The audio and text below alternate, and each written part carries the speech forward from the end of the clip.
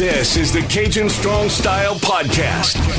1037 The Game's exclusive pro wrestling podcast. Making his way to the podcasting ring. Hailing from the heart of Cajun country. It's me. It's the world famous CD. Let's ring the bell and get this party started off right. And welcome, everyone, to the Cajun Strong Style Podcast, 1037 Games exclusive pro wrestling podcast. Appreciate you listening in however you're doing so, because there's all kinds of different ways, including AudioMac, 1037thegame.com. Also, whatever podcast gimmick that you have. And also, by the way, in case you didn't know, we put up some clips of the show from time to time on our YouTube channel. You can just search Cajun Strong Style. Go ahead and give that a sub, if you will. Also, give us a subscription on your favorite podcast platform as well. And hopefully you're having a good one when you're listening to this podcast, because obviously we want you to have a good time. This is going to be a fun podcast. There's just a lot of positivity flowing through me. And I think it all started, obviously, with what happened this past Wednesday night. I didn't watch this live, full disclosure. I actually had an opportunity to go cover the Kiss concert. I was able to take some photos. You can check that out on our Facebook page, facebook.com/1037thegame. You can check out a full album of photos, and my God, it was one of the most awesome shows I've ever been to in terms of non-wrestling, because I've been to a lot of really cool wrestling shows at the Cajun Dome, indie shows, you name it, and there's been some really good ones, but that's a different conversation. This, though, was a great concert by Kiss. Almost did a retro review on the Kiss Demon, but then I realized that they don't have the live performance on that episode of Nitro. I wanted to watch it all the way through, but thanks a lot, Peacock. Now I'm going to probably figure out something else to do for a retro review, maybe closer to Halloween. But I'm going to say this. I was slightly disappointed when I got back in my truck about 11 o'clock. Because right when I pull in and I get in my car, I go ahead and pull up Squared Circle. Because I kind of knew what was going to happen. I didn't know everything. But I said, hey, here's probably what's going to happen. We're going to figure out what's going to be the payoff for this ladder match. Wouldn't you know, we finally got it. And they hit an absolute bomb, a grand slam, if you will, on picking who was going to be the Joker. It felt inevitable that this was going to be the direction they go, and that's picking Hangman Adam Page. He returns. Massive pop. It felt like the right time to do it. That's the whole point of putting this together. But I was interested to see this kind of be the payoff for this storyline, or better yet, for this part of the arc, because now Hangman Page has a guaranteed title shot at any time. And it felt like, again, he was going to be the Joker. He was going to win it. But at least I thought you'd have him back for the Owen Hart Cup, whenever that is, or the Eliminator Tournament that they announced as well later on in the week. And those brackets are going to be released Friday on Rampage, which is weird in and of itself. There's no Dynamite till Saturday. Going to have to try and get used to that as well. Thankfully, the Cajuns ain't playing like a night game, so I can go ahead and enjoy some Saturday Night Dynamite on TNT. But what's interesting is they're not spinning this as like a title shot going straight to Full Gear. This isn't, this casino chip can only be cashed in on this. It's very vague. They did the same kind of thing with Brian Cage, where they didn't tell you it was for the title or it was going to be for a specific show, which makes me wonder, because I've talked about this a lot, is they could do this one of two ways. And one of them would be a really cool idea, because, well, Page's BT gimmick was pretty much Full Gear. He's always wearing his gear. This would be awesome to see a payoff be on a pay-per-view called Full Gear, be the main event. It'd be a great moment. The pay-per-view buy rates will be through the roof. And the fact you got Daniel Bryan in a match somewhere, that's going to be fun. By the way, before I started taping this podcast, it was announced Minoru Suzuki, Bryan Danielson on Rampage's buy-in show. What the bleep is going on, and why isn't this part? This should have been part of Dynamite. I would have been paying like good money to see this live rather than put it on YouTube for free. Really shows the brass balls that Tony Khan has. But this was a really cool moment. And I wonder, could they do this in his hometown? I keep saying it. But I think it's all about how they do the Eliminator Tournament, because they've done Eliminator Tournaments very differently for the men and the women. The men's, it paid off at the end of Full Gear. You saw the Full Gear main event be, or one of the opening match, be the Eliminator Tournament final. The women's division, they just did it and gave it away on a free Dynamite in terms of who was the winner, and they fought at the pay-per-view. So they got two directions they could go. And I think the fact that you have this option, it makes it like a million times more interesting because you can still run the angle of Bryan Danielson beating Kenny Omega in maybe a 6-man tag, and you spin it into, hey, give me another title shot, and Kenny Omega wins either that or it's a draw or something like that. He wins clean over Bryan Danielson, and he doesn't have that rematch anymore. Doesn't have to deal with that. That'd be a really great moment. And then Page announces he's going to defend he's going to go for the title in West Virginia. And it's the perfect time to have that because it'd be a free TV show and it undoubtedly would pop the biggest rating in the history of AEW. Like, there's no doubt in my mind this would be the biggest rating they ever have. Bigger than CM Punk's debut, bigger than anything. This is going to be a show that makes just a ton of money just in terms of your advertising dollars, just in terms of being able to show, hey, we can push a big rating. Now, I don't think they are going to do it because this is a storyline that's been going on for months, and you don't want to just straight up say, hey, here's what we're going to do. We're going to give it away on free TV. No, this needs to be a pay-per-view match. I kept saying for months how much I wanted to see this be a main event on a free TV show to pop a huge rating. I think I'm starting to turn around on that. I would love to see this be a main event of Full Gear, and Adam Page finally wins the big goal. Finally pulls it off. Because you got to remember, he had the first crack at the AEW Championship against Chris Jericho and lost. That haunted him.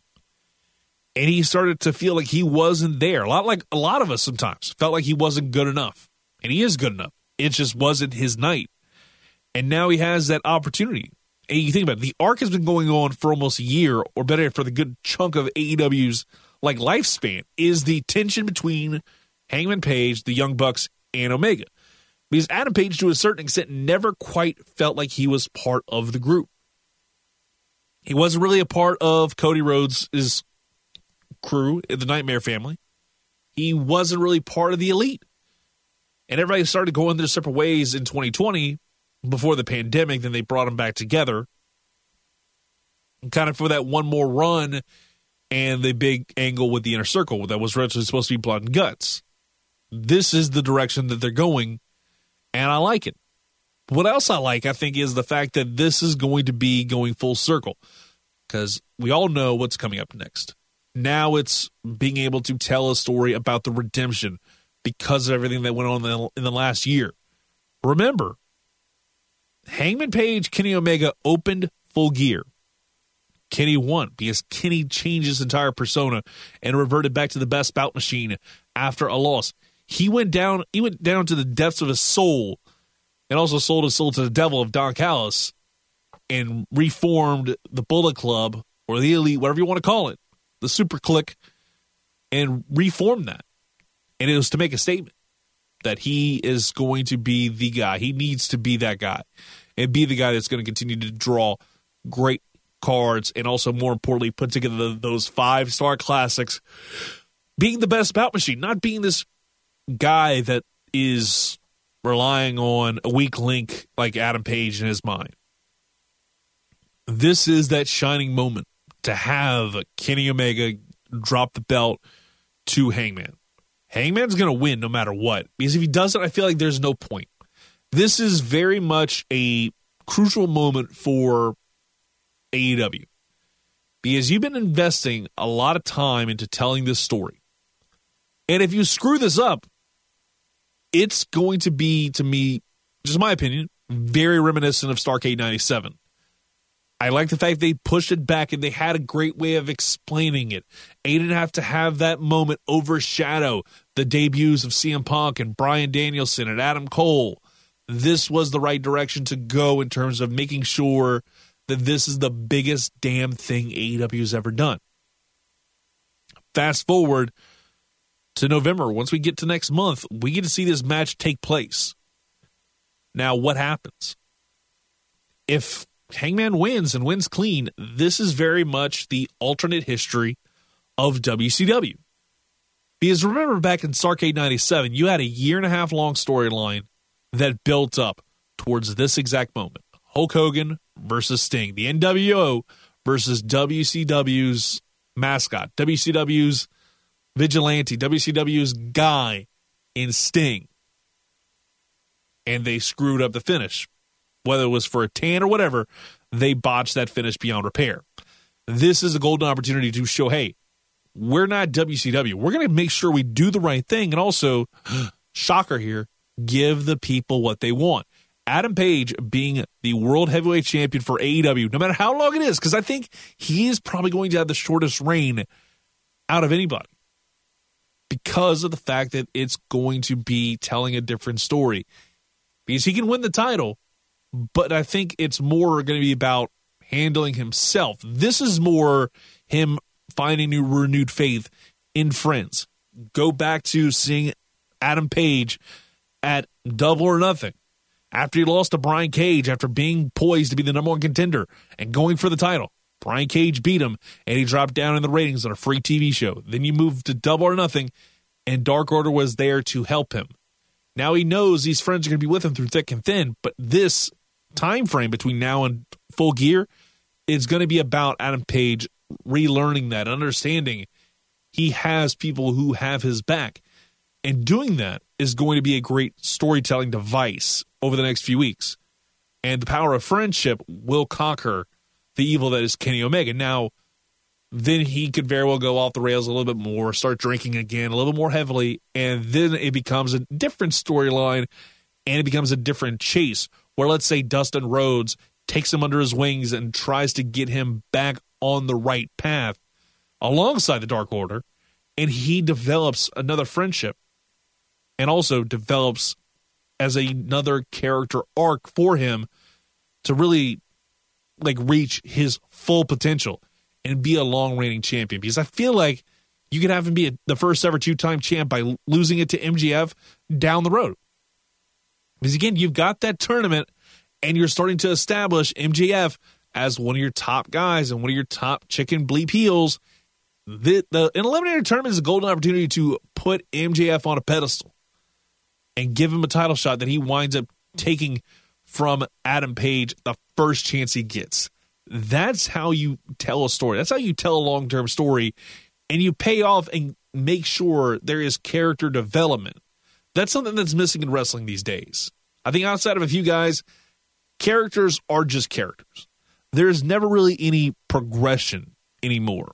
I feel like Page is one of those exceptions where you're going to see his story arc come to a head, and he hits that moment, but then he goes back down because he's not quite there yet.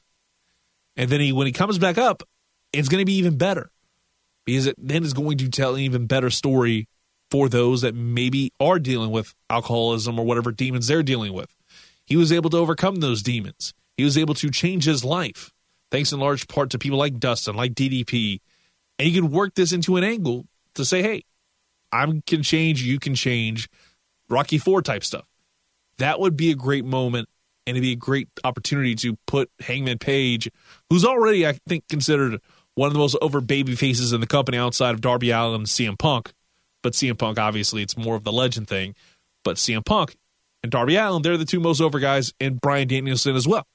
You've got to establish Adam Page as being one of those faces of the company. And Hangman did just that by winning as the Joker in that casino ladder match, which in and of itself was a weird thing to do, but I liked it because it wasn't like how you see Money in the Bank matches. It was different, and it worked.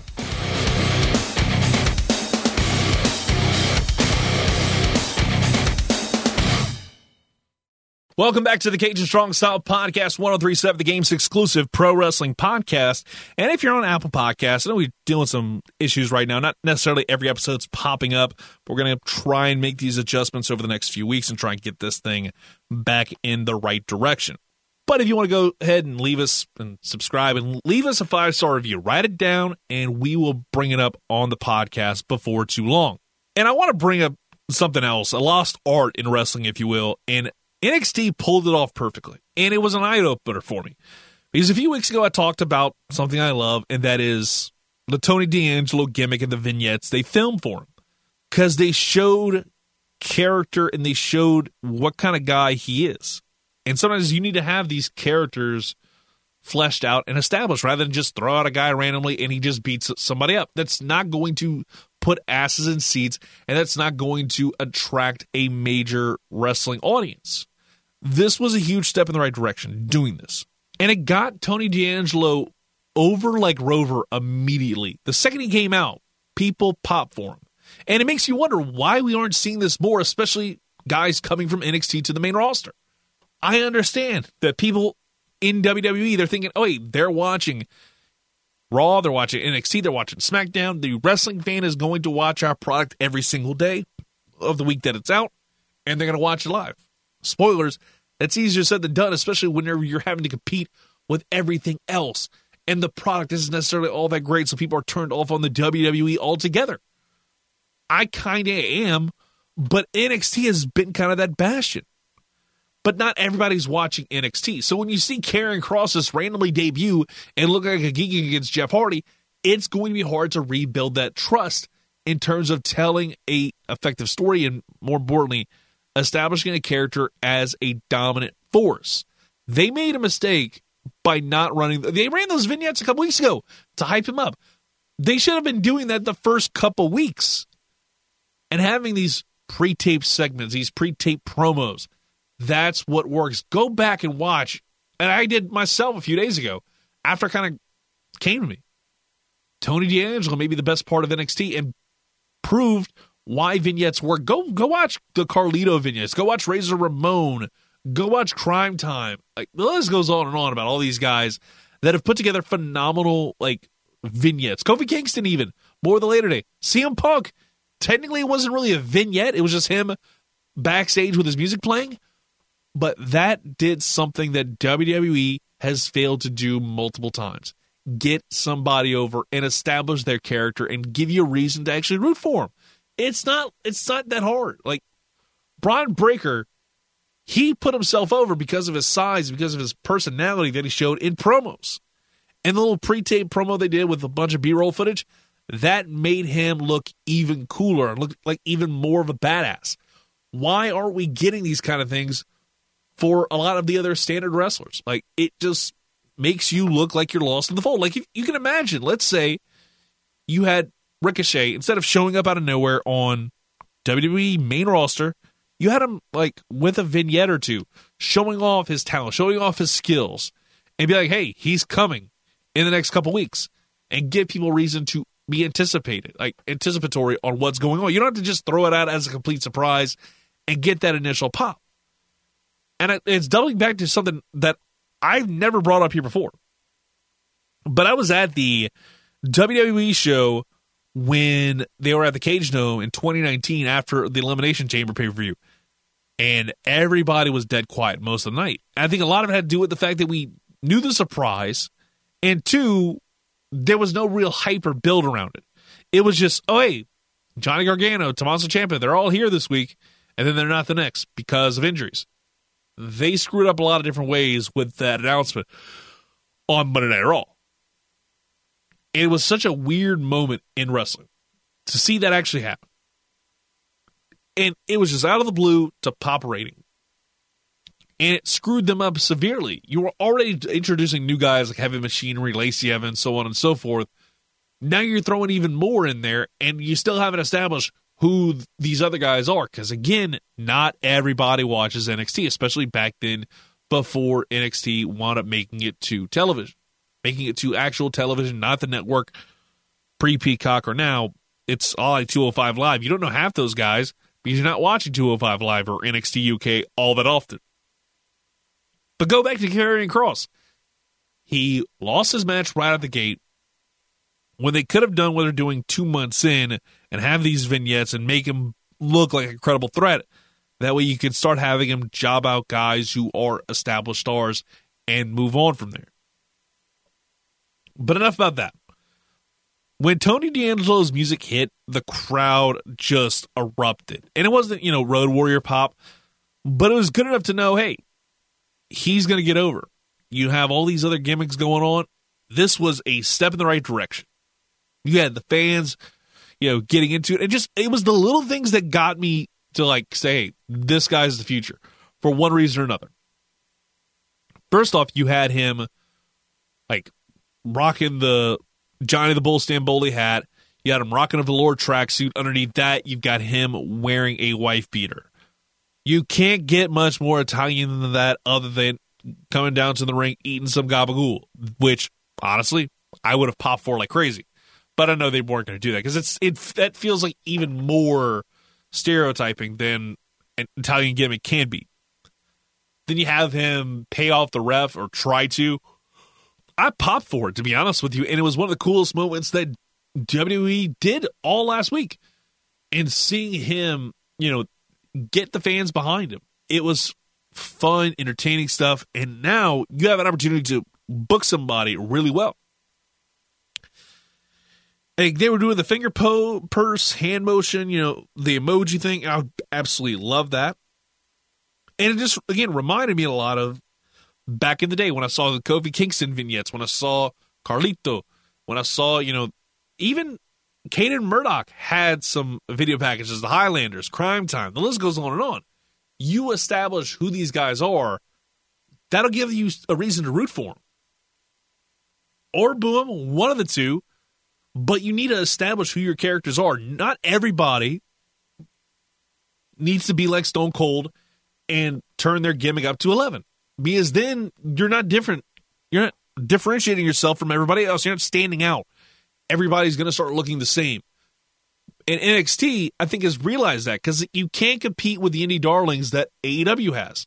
So why not do the next best thing and book more old school characters, but characters that work? It's not just, oh, hey, we're going to have 20 different dudes who are all, simply put, one, jobbers, and two, are saddled with incredibly awful gimmicks. I mean, that's pretty much the long and the short of how to get over WWE stars. Give some of them vignettes.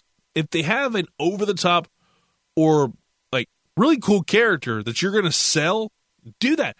Go back and watch the Carlito vignettes, Los Guerreros. Those two alone are highly entertaining stuff. I was watching the Crime Time before recording, and those were fun as hell. That's how you're going to establish, stars of the next, 10 years, is by making sure you put them in front of a mic and you give them time to develop their character and find their voice.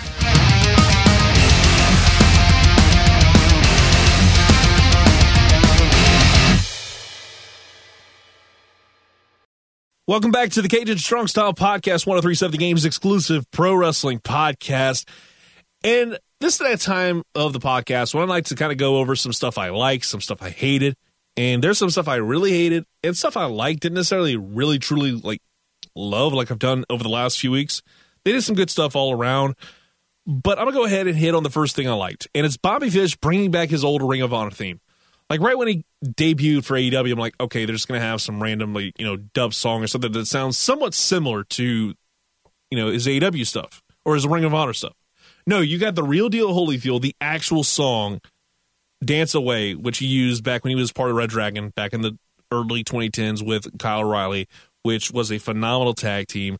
Doesn't get nearly as much love, but Red Dragon did a great job. The fact you had that made me pop. And everything about that match was so damn good. So much fun to see, Omega just run around like crazy. Saw that stuff. And, or should I say, Sammy Guevara, these two went at it. Put together a really good match. And hearing that music again, I popped like crazy. Now, I'm going to go to another thing I liked. MLW and their Fight Lane show, which was really good. And it was all about the main event between Alex Hammerstone and the reigning champ, Jacob Fatu, who had been holding the title way longer than Roman Reigns had. So let's just put it this way. The Samoan Dynasty had been dominating a lot over the last couple of years in pro wrestling. This go around, they actually did it. They actually decided, let's go ahead and take the belt off our longest reigning champion, give it to Alex Hammerstone in a championship versus championship match, and it absolutely killed. This was a fun, long match. Go check it out if you haven't already. it is well worth the wait to see MLW Fightland. Now, I want to get into some stuff I hate, and I got to get into this. Harland, the former Parker Boudreaux. The sheer fact it took exactly 1 minute to ruin his character, ruin his entire mystique, pisses me off to no end. You have literally a guy that looks like the next Brock Lesnar. And you go ahead and this creative team that somehow, some way can't imagine looking at somebody bald. Still, almost 20 years later, they still can't freaking do it. I don't understand. Jim Cornette was right. This so-called creative are morons. And it's weird for me to agree with Jim Cornette. But when you look at Harland, this guy that's supposed to look like Brock Lesnar's like little brother, you got him looking like a Nails reject. Nails in the WWF. This is how bad it is right now if you're a fan of wrestling. This guy, who looked to be poised to be at the level that we are seeing Braun Breaker be right now, he looks like a 40-year-old truck driver with a bald head, and you have him look like he just got out of jail. And you pair him up in a rivalry, a tag team, whatever it is, with frickin' Joe Gacy, the worst gimmick WWE's put up since the Gobbledygooker. And that's saying something. They put up some real duds, but this one takes the absolute bleeping cake. I can't stand Joe Gacy and his stupid, we're going to go ahead and make fun of the libs, own the libs type stuff. It makes you look like a jackass. And he really does feel like he 100% believes the own BS that they put together. It feels like so bleeping stupid. Why are we continuing to have these issues? Why are we continuing to do these things that are dumb? Come on now. We need to flip the script and move on. It's frustrating to me as a wrestling fan. I have to continually be bombarded with this bad gimmick. Dare I say awful gimmick from start to finish. And this is going to be, the company loves to piss people off. And they pissed off a lot of people, more with what they did on the main roster, which is nothing new. And the way they book a show, first off, it's lazy as all get out. WWE has basically milked the cow dry when it comes to tag team matches and can they coexist. That was literally the entire theme last night, was can they coexist? Spoilers, they can't, because they're absolutely wanting to win matches as solo stars. Why pair them up in a tag team match where the face and a heel are teaming up against a heel and a heel? It makes no damn sense. I can't even begin to process what they did with this show. It's a joke. It's a sham. It's fraud. I am so tired of the way WWE does things. And this is a prime example of why. You somehow, some way are ruining one of your best young talents by making him look like a 40-year-old truck driver. There's a big reason why Adam Cole wasn't going to shave his head. There's a big reason why Frankie Kazarian, when he was in the WWE, he didn't cut his hair. When they asked him to, he just left. You've got to figure out what you want to do with your company. And Vince McMahon having Joe Gacy be one of your top stars, at least based off of the first month, this is a bad look.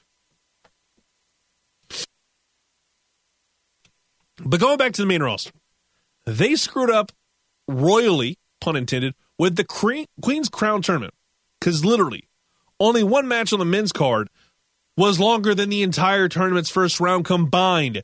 You're going backwards with 2 3-minute matches that serve really no purpose, and you're just putting a bracket together to go ahead and try and draw clout and draw people to your Twitter and Facebook and your polls. Great idea in theory, but it absolutely kills the momentum dead in its tracks with how the WWE continually books itself into a corner. And it's agonizing. It is me saying straight up having a bad time type stuff. And I can't stand it. WWE continues to screw it up, and you have short matches, and you go ahead and change the finish to one of them for no reason at all. Carmella beats Liv Morgan, and people are pissed off about that, and I think justifiably so. There was no point why you had to go ahead and change it all willy-nilly. Does Liv Morgan have heat? I don't know, but it's frustrating to see that, and it happens every time we see storylines be told. I swear to God, if they screw up the Xavier Woods King of the Ring storyline, I'm going to be outright pissed. I'm going to be like legit angry, and you'll hear me rant on it. I won't watch the pay-per-view on Thursday, thank God, because I got much better things to do with my life than watch that pile of garbage. I cannot stand seeing storylines get screwed up because of last-minute rewrites. There needs to be no rewrites in wrestling. How it is how it is, and we're going to move on. That's how it should be. I don't care if some 80-year-old man just turns around and says, oh, hey, this is bad stuff. Let's go ahead and flip it around and redo it. And go ahead and screw up a finish after you already told the talent that you were booking this was the finish. Now it's, oh, wait, we need to change the finish because Vince doesn't like it. Well, screw Vince McMahon in certain senses. He can go to hell and needs to just let off the brake a little bit and let others take over. Honestly, to a certain extent, I'm just waiting to see if there's going to be any emails a la John Gruden that Vince McMahon has to where he's got to step down and sell the company. Because things ain't looking good from that perspective, from the way they tell stories, because it is literally SOS, same old bleep. And that'll about do it for this week's Cajun Strong Style podcast. Thank you so much for listening in. And if you're on iTunes, Apple Podcasts, go ahead and leave us a 5-star review. And any other podcast app that you have, go ahead and give us a subscribe. That really helps us get noticed. I mean, the 5 stars definitely help us get noticed on Apple Podcasts. Check us out on Spotify, YouTube, and our social medias. We're on Facebook, Twitter, and Instagram. Maybe we'll get on TikTok down the road. First, I got to come up with the cool challenges and try and figure out how to be with it, if you will. But until next time, enjoy the pro wrestling, and we'll talk to you down the road.